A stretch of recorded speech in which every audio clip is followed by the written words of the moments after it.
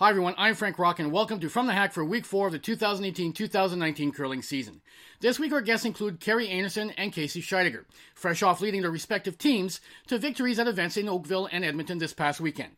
We also continue our season preview, where we turn our attention to Europe, and we'll be joined by Silvana Tirinzoni, Peter De Cruz, and Bruce Mout. All that and more this week, but first, Canadian musician and non-curler extraordinaire Jimmy Reed plays us into the podcast.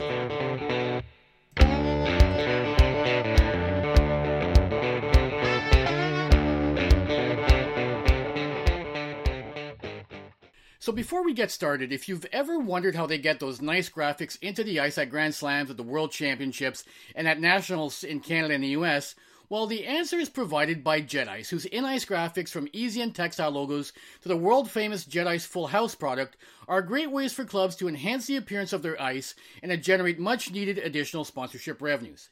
Easy and textile logos are the industry standard for high-quality logos, and they're a snap to install. Meanwhile, Jet Ice customizable full houses are a relatively new way for clubs to grow sponsorship revenues by offering maximum brand recognition to those sponsors. No one can match Jet Ice design services, quick turnaround times, and product quality, which is why Jet Ice products are valued by major organizations such as Curling Canada, the World Curling Federation, USA Curling, and Sportsnet, who trust Jet Ice to provide the products they require for their high-profile events. Jet Ice. They bring ice to life. Arnold Asham's passion for curling, along with his natural propensity to explore new ways to better the game, led him to a whole new world of product design. As a result, all Asham Curling Supplies products are designed with the curler in mind. Asham's patented ultralight RDS technology makes it possible to change and customize their slider with any combination of sliding discs. With equal resistance on all sides, the circular design that guarantees a straight slide. These circles have also been designed larger and with stabilizing bars from the outer unit sole to produce the most stable straight sliding shoe the world has ever seen. Go to www.asham.com for brooms, apparel, and revolutionary designed footwear. And if you're considering buying new curling shoes, you must consider the Rotator sole. It's the sole of the future. Our recap of Week 4 of the 2018-2019 curling season is brought to you by Curling Zone, your best source for scores from around the curling world. The popular Stu Sells Oakville Classic took place last weekend. In the women's event, Team Einarson threw a shutout against Team Tirinzoni of Switzerland, winning the final 6-0. Skip Kerri Einarson joined From the Hack to discuss her team's first ever title together. Kerri, I'm not sure it was necessarily fair to your team, but you entered this season with a lot of expectations because you were the quote-unquote skip team, which is the last time I will use that term on this podcast to describe your team. How did it feel for you and the team to get your first event victory this weekend after all of those expectations from the off-season? It definitely feels really good. It's always nice to start off your season on a good note. This was our second spiel together. We played one a couple of weeks back. We're pretty excited and pretty happy to get that first win under our belt. In the B qualifier final at the Stu Sells event in Oakville on the weekend, your team was behind 6-1 when you made a shot in the fourth end against Team Stern of Switzerland that made the rounds on curling Twitter and also got you back into that game and allowed your team to win the B final and qualify for the playoffs. Can you tell us about that shot in the fourth end against Team Stern? Yeah, that was an interesting game. We got down quite early in the game. We gave up a couple of three-enders early, and in the fourth, the girls, they all made all their shots, and then on my first, I was coming to draw and sit top 8, and it slipped behind the tee, and Elena made a nice, their skip made a nice freeze, and I felt so bad because my team played so great that whole entire end that I needed to make this one for them, and I came through with it and made a nice angle redirect onto theirs that was on the button and shot it out for 3. And finally, Kerri, 2 events into your season. How are you and the team gelling both on and off the ice in competition and in practice? We're gelling really well on and off the ice. We're getting along great and getting to know each other, and the other 3 girls are so supportive of me, and I trust all their input that they give me, and things just seem to be clicking right from the start. In the men's event at the Stu Sells in Oakville, it was Team Schwaller of Switzerland defeating Wayne Tuck Jr. and his team from Strathroy, Ontario by a score of 8-3 in the final. In Edmonton on the weekend, a number of well-regarded women's teams competed in the HDF Insurance Shootout, including Team Flaxseed, Team Rock, and Team Kerry. However, it was Team Scheidegger of Lethbridge starting their season on a good note by winning the title in Edmonton with a 6-4 victory over Team Kovaleva of Russia. Casey Scheidegger joined us to discuss her team's impressive performance in their first event of the season. Casey, you and your team came up big in your first event of the season, winning the HDF Insurance Shootout in Edmonton in a field that also included teams like Flaxseed, Kerry, and Rock. How happy were you with the team's performance on the weekend and how you got out of the gate so strongly in the first event of the new season and, of course, the first event of the new Olympic cycle? Yeah, I mean, the first time out for the season is always a bit of a crapshoot, but it's a good confidence booster when you can get a couple wins under your belt, especially against other top Canadian teams, so it's a good confidence booster moving forward. In your semifinal against Team Rock, you stole points in the 8th and in the extra end to steal the win. Were you surprised that your team was able to step up in a tough situation like that so early in the season to come away with a win against a well-regarded young team? Yeah, that's always, 5 Rock rule is a different kind of game, a little bit, so we definitely were able to use the new 5 Rock rule to our advantage in that particular circumstance. So, we've had a little bit of experience getting to play on the slams with the 5 Rock rule, so that definitely helped us, I think, in that case. And it's definitely a position you don't want to be in, but we were a little more comfortable being in that position and getting a steal. So, my team was able to have a great setup, and we made 16 great shots and were able to win the game. Finally, Casey, there were a number of familiar faces in new places at the event in Edmonton this weekend. As you played against skips with revamped lineups, did you have to throw away the playbook, as it were, against certain skips because they had new teams and perhaps had tweaked their approaches to in-game strategy as a result? I don't think so. I think we try really hard to just focus on what we can do, and there's so many great curlers in Canada, so we know that a lot of the teams we play are going to give us a really great game, but, we can only really control what we do out on the ice, so we just try and focus on that and deal with, the shots as they come, and I think we have respect for our opponents, and I guess, maybe from a dramatic standpoint, it's definitely interesting to see some of the new lineups that are in the women's field especially, and even the men's, so I'm interested to see how these teams will do. I think there's a lot of great individual curlers, and I think that some really unreal teams could be formed from that. But I think that it's definitely nice to have that comfort of knowing the people you're playing with. We don't kind of have to find the new roles or who likes what and how this person plays and how they like to warm up and things like that. So we sort of have that all figured out already. So it's comfortable to be out there, and it's just really enjoyable. I really enjoy playing with this team, and they make it a lot of fun, so I can't really ask for anything more. Finally, at a mixed doubles event in Oberstdorf, Germany, it was the Swedish team of Joanna Hedlin and Christian Swordstrom defeating the Czech team of Zuzana Paulova and Tomáš Paul by a score of 8-7 in the final. We'll get to part 2 of our season preview in a moment, but first, a quick word from Hardline Curling. With the curling season about to start at many clubs around the world, if you're looking to buy some new curling equipment, look no further than Hardline Curling. Whether you're just starting out or an elite curler, Hardline is a choice in high-performance and recreational curling equipment. Don't settle for cheap imitations. Hardline has been at the forefront of the most innovative curling equipment ever since they came onto the scene 7 years ago. If you haven't yet experienced Hardline's ice pad, the time has definitely come to try out and discover why more and more top pro teams from around the world have switched over to play with Hardline gear. And Hardline is not just curling brooms. They offer a full range of curling equipment to get you playing your best, including shoes, apparel, and the Pro Slide delivery aid designed by Reed Carruthers. Visit their website at www.hardlinecurling.com and see for yourself why Hardline is the ultimate choice for high-performance curling. From the Hackett hope to offer a full European season preview this week, but due to circumstances outside of our control, we will split the European preview in 2 parts, starting this week with Silvana Tirinzoni and Peter de Cruz of Switzerland and Bruce Mount of Scotland. Team Tirinzoni has a different look this season, with Alina Petz and Melanie Barbazat joining the team. Silvana Tirinzoni joined from the Hack to discuss the new lineup and why she's excited even though the lineup change was unexpected. Silvana, you made some pretty significant changes to your lineup following last season, adding Alina Petz and Melanie Barbazat to the team to play with you and Esler. Sometimes making changes to a team provides the players with some new energy and some new excitement. Is that perhaps one of the reasons why you changed the lineup heading into this new Olympic cycle? Well, that might be one of the reasons, but actually I was forced to change the lineup. I kind of expected it from Manuela because her knees were injured and I expected her to take a break. I was a little bit surprised that Marlene decided to take a break also. So I was forced to replace two players.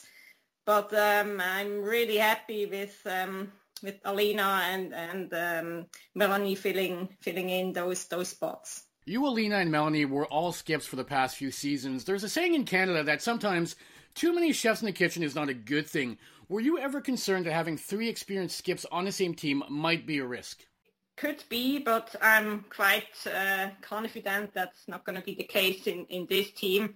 Melanie also played lead for a few years in a very competitive team, so she knows this position very well.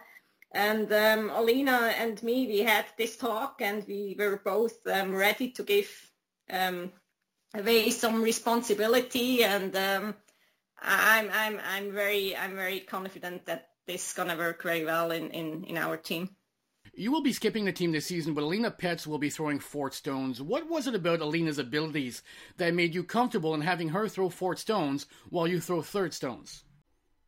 Yes, exactly. That's the plan. When I got the phone call from Alina and she was asking me, or she was telling me that she would like to play third for me, I said to her, well, I'd like to play with you, but how about I play third for you?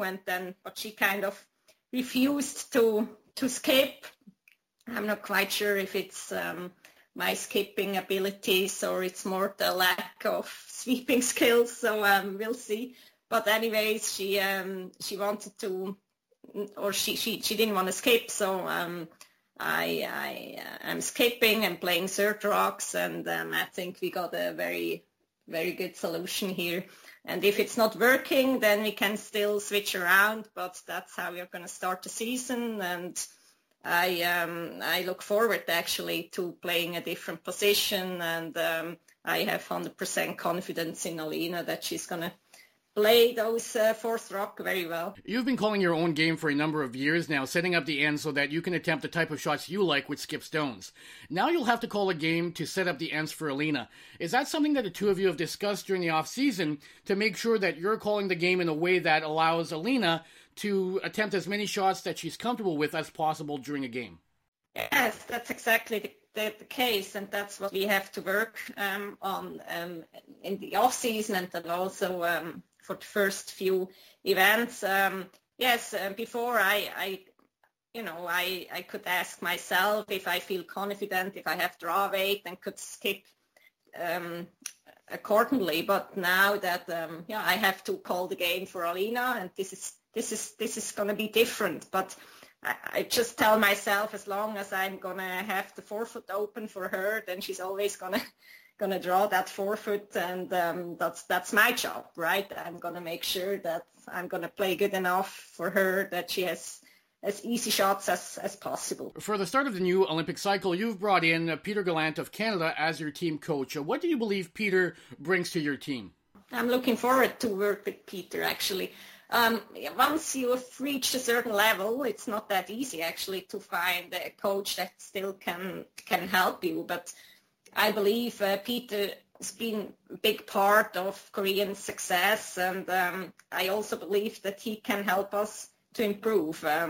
He has a huge knowledge. He is very good technically, I heard, and that's very helpful.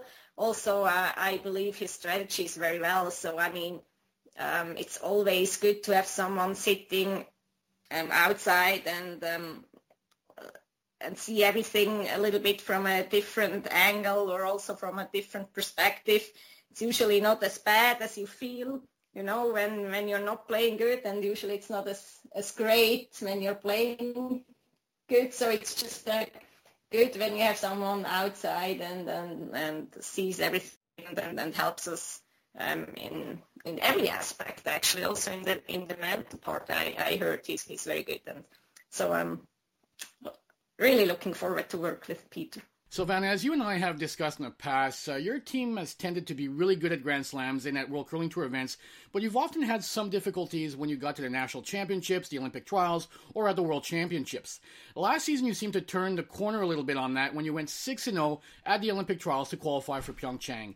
Did that performance in the Olympic Trials in Switzerland give you some additional confidence heading into this season and into this Olympic trial that you might now be able to step up and play even better in those national championships, thus giving your team a chance to qualify for the Euros and for the World Championships with an eye towards returning to represent Switzerland at the Olympics in 2022 in Beijing?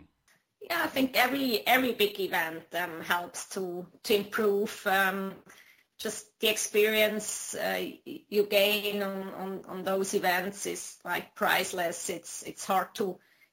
I mean, Olympic Games, you try to prepare, but it's almost impossible, actually. It's such a different event from everything else. So it's, but just to be there is just going to help for sure on every other event that we are going to play, that we are going to play in the future. So, yeah, it's even though we didn't do as we hoped for, it's still going to help for the confidence, I'm sure.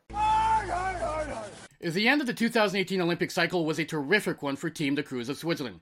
They followed up a bronze medal at the 2017 World Men's Championships with a first Grand Slam title and a bronze medal at the Olympics. Skip Peter De Cruz joined from The Hack to discuss his Olympic experience. He will also be a guest on our first ever French episode in a couple of weeks. Peter, I want to start by going back to the end of the 2017 season. How much additional confidence did your team get from winning a medal at the 2017 World Championships heading into the all-important final year of the Olympic cycle? Absolutely. I think that the medal at the Worlds really gave us the confidence to say that we could beat the best teams in the very important moments. And I think that was a really, really important experience for us going into the Olympic season. Moving ahead a little bit, your team won its first Grand Slam event right before leaving for the Olympics in Pyeongchang. Can you speak about that experience of winning your first Grand Slam? It must have given your team that little bit extra confidence heading into the Olympics. Yeah, absolutely. I think that when we started playing men's curling in 2011, 2012, we started playing some Grand Slams almost straight away. So we played about 18 Grand Slams, and before our 13th Grand Slam, we didn't even qualify for the quarterfinals. And we never really thought it was possible to go that far in a Grand Slam, at least go and win it. And I think that we really arrived in the week with no expectations whatsoever. We knew that it was the last big tournament before Pyeongchang, and we just wanted to do well and to play like we would have done at the Olympics, so really give 100%.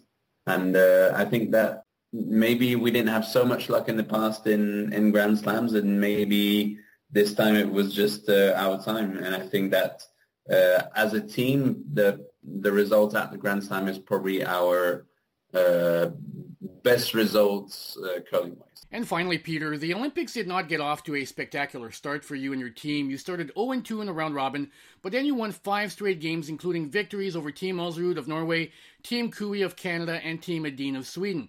Was there a key moment or turning point for you during that event, or was it simply a case of your team taking a while to adjust to the ice conditions and to the Olympic atmosphere? Okay, so first of all, we lost the first 2 games on purpose. No, we didn't.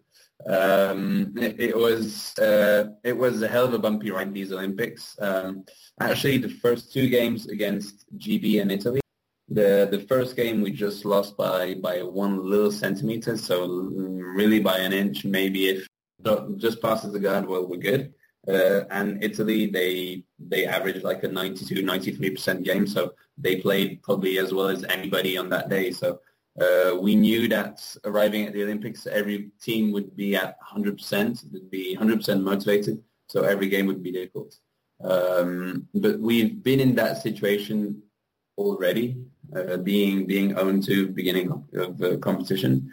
So we knew what to do to handle it. It was just a little bit different because of the media attention at the Olympics. I remember after the first day being 0-2, and everybody came to us and this is a catastrophic disaster start. What are you going to do? And to be fair, maybe it was also good that we ended up 0-2 because we only had one thing to do, and only one option was to win to give us a chance to get to playoffs.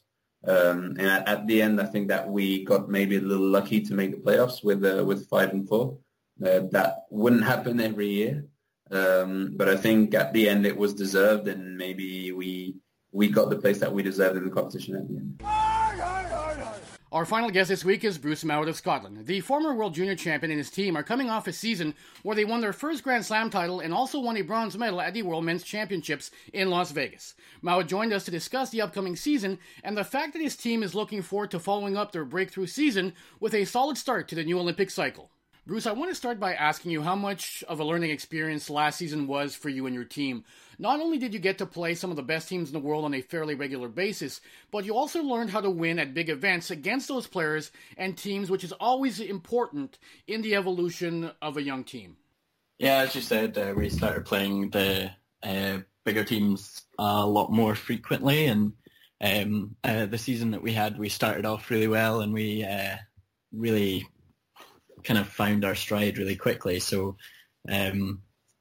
building upon the 2 wins that we had in Oakville, we had a lot of confidence going forward, and getting to play all the bigger teams in a more regular basis, we started to learn the kind of way that we like to play them, and we found that it was working for us. So we went home and we started to kind of adapt to what we thought was the best way to beat these teams, and then everything seemed to really work for us when we went to the Slam in November, and I can't even remember where it was. Yeah, that's one. So everything just went really well there, and then we just kind of kept on building from there, and then obviously got the bronze medal at the Worlds as well, which really gave us some encouragement, obviously. So very happy. Bruce, it's one thing to reach the upper echelons of the world rankings. However, once you get there are greater expectations on you, and you end up with a bigger target on your back. You'll not be able to surprise teams anymore this season, and the lower-ranked teams will be trying even harder to defeat you. How have you and the team gone about preparing yourselves mentally for what's going to be a change in approach that many teams will have against you? Yeah, I think it was quite exciting to know that we're up there now, and I think we're starting off 4th in the world, which is really exciting. And as you said, it's just going to give us a bigger target on our backs. But we've gone through the kind of junior ranks, and we knew that we were one of the best teams in juniors going through there, and we had really good performances. So it's not going to be a totally new experience. I know there's a big difference from the junior and men's game, but we're going to probably take from our junior experience and try and adapt that into the men's game.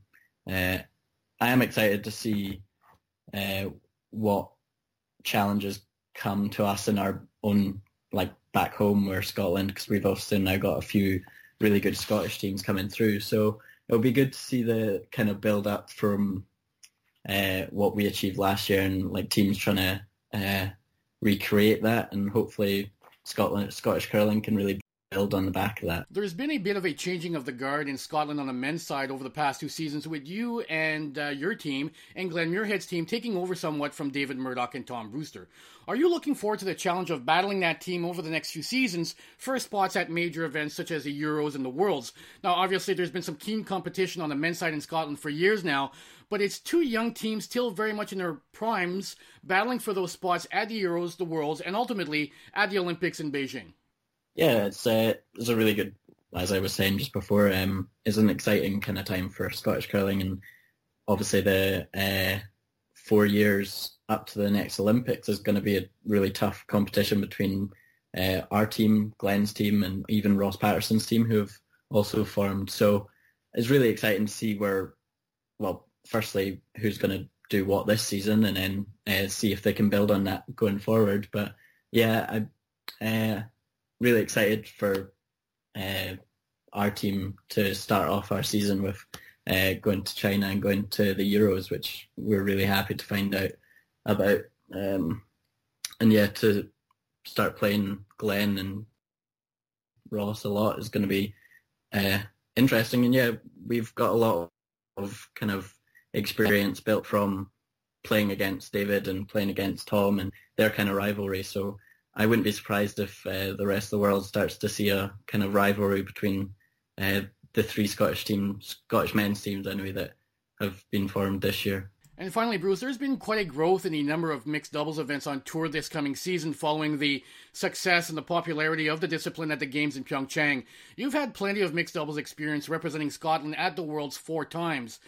Are you still going to try and play some mixed doubles this season, or will that now have to take a back seat due to your increased presence on the men's tour? No, so I've actually taken a step back from mixed doubles, so this is the first season that I'm not going to be playing mixed doubles at all.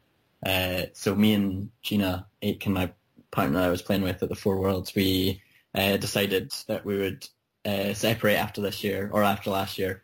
We didn't really have a lot of time to play mixed doubles last year, obviously, because my season was, well, it got a lot more hectic than we had ever imagined it would. So we only managed to play a few events, and Gina was trying to find a partner that she could maybe work with a lot more. So we decided to kind of, we have separated. So I'm actually not playing any mixed doubles at all, but I'm really happy to see that the mixed doubles schedules really increased after the mixed doubles at the Olympics, and I'm really excited to see where it goes. Obviously love the sport, so a bit gutted that I'm not going to be playing any at all, but still going to support Gina and see how she gets on this season. And that does it for a recap of Week 4 of the 2018-2019 curling season. Join us next week as we recap the first ever Curling World Cup event in China. I'm Frank Rock, and this is From the Hack.